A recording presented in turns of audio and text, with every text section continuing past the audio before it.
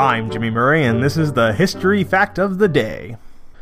Today's history lesson is on Betty Ford. Betty Ford wanted to be a dancer, a wife, and a mother, but she became much more.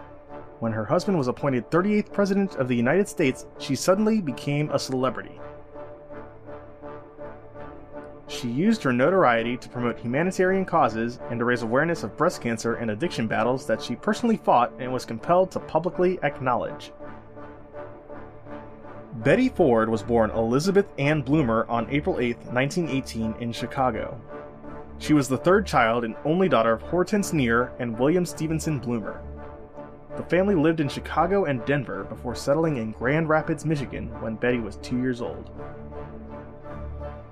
William Bloomer sold conveyor belts for the Royal Rubber Company. The family spent summers at its cottage at Whitefish Lake in northern Michigan. In her 1978 autobiography, Ford described her childhood and high school years as filled with friends, dates, and social outings. Her mother was a stickler for etiquette, and she enrolled her children in social dance classes. When Betty began the lessons at the age of 8, it was the beginning of a lifelong love for dance. Soon, she was learning Spanish, ballet, tap, and acrobatic dance. She began teaching dance to young children at the age of 14. There were dark times in her childhood. The family lost money during the Depression. And when Betty was 16, her father tragically passed away of carbon monoxide poisoning while working on a car. After graduating from high school, Bloomer worked as a fashion assistant for a department store in Grand Rapids and taught dance. She dreamed of dancing in New York, but her mother, with whom she had a close relationship, refused to allow her daughter to move to New York until she was 20. As a consolation, Bloomer studied for 2 summers at the Bennington School of Dance in Bennington, Vermont, where she met many well-known dancers, including Martha Graham. In 1938, Bloomer traveled to New York to study dance at Graham's school. To help support herself, she also worked as a model with the John Roberts Powers Agency.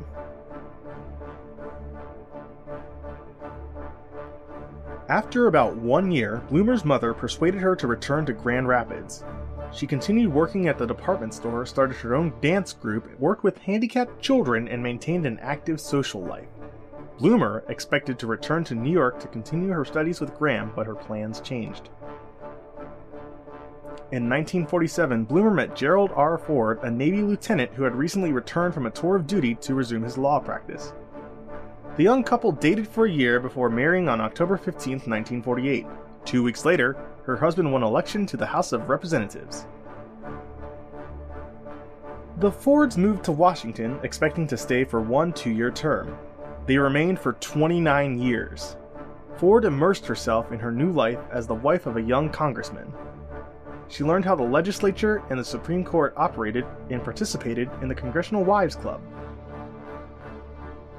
The Fords had 4 children: Michael Gerald, born March 15, 1950, John Gardner, born March 16, 1952, Stephen Meigs, born May 19, 1956, and Susan Elizabeth, born July 6, 1957. The family lived in Alexandria, Virginia. While her husband climbed through the ranks of the house, Ford was involved with her young children's activities, including Cub Scouts, Brownies, Sunday school, and sports. She also remained active in the Congressional Wives Club, the 81st Congress Club, and the National Federation of Republican Women. In 1964, at the age of 46, Ford suffered a pinched nerve in her neck, which caused debilitating pain. She was placed in traction and underwent physical therapy, but the condition remained. The pinched nerve, combined with pain from arthritis, prompted doctors to prescribe pain medication. When her husband became minority leader of the House of Representatives in 1965, it put a strain on Ford's mental health. He traveled extensively, leaving her to care for the family almost exclusively. It was a difficult year for Ford. In her autobiography, she described herself as a fragile bottle that finally broke.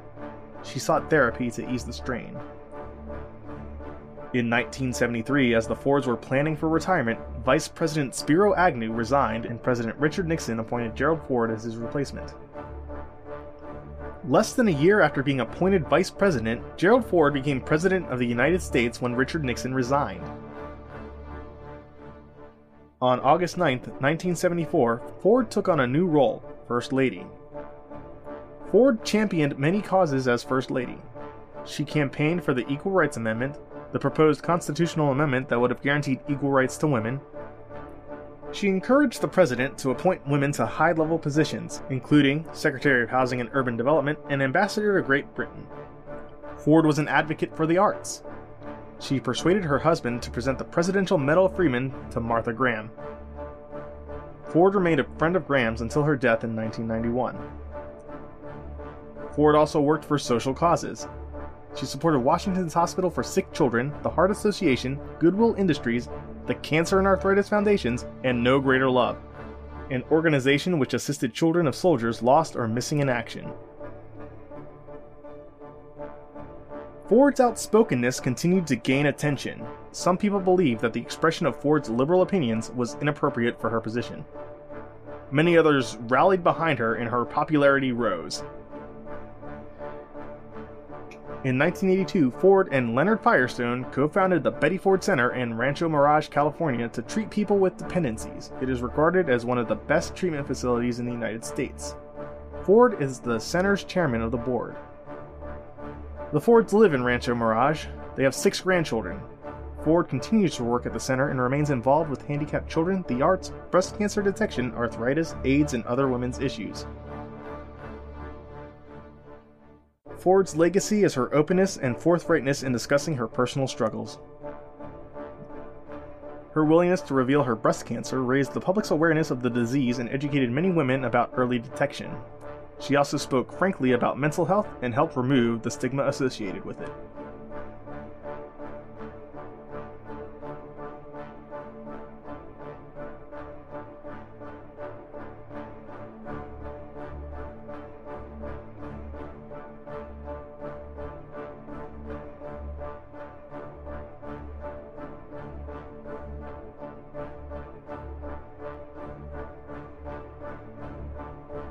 During a television interview with Morley Safer on 60 Minutes, she repeated her support for the right of pregnant women to decide whether they wished to have an abortion. She also raised no objections to young people of opposite genders cohabiting before marriage. Some people believe... I'm Jimmy Murray. Thanks for listening to History Facts on the Kid Friendly Network. Music is by Kevin MacLeod. Executive producer Chris Kremitzos.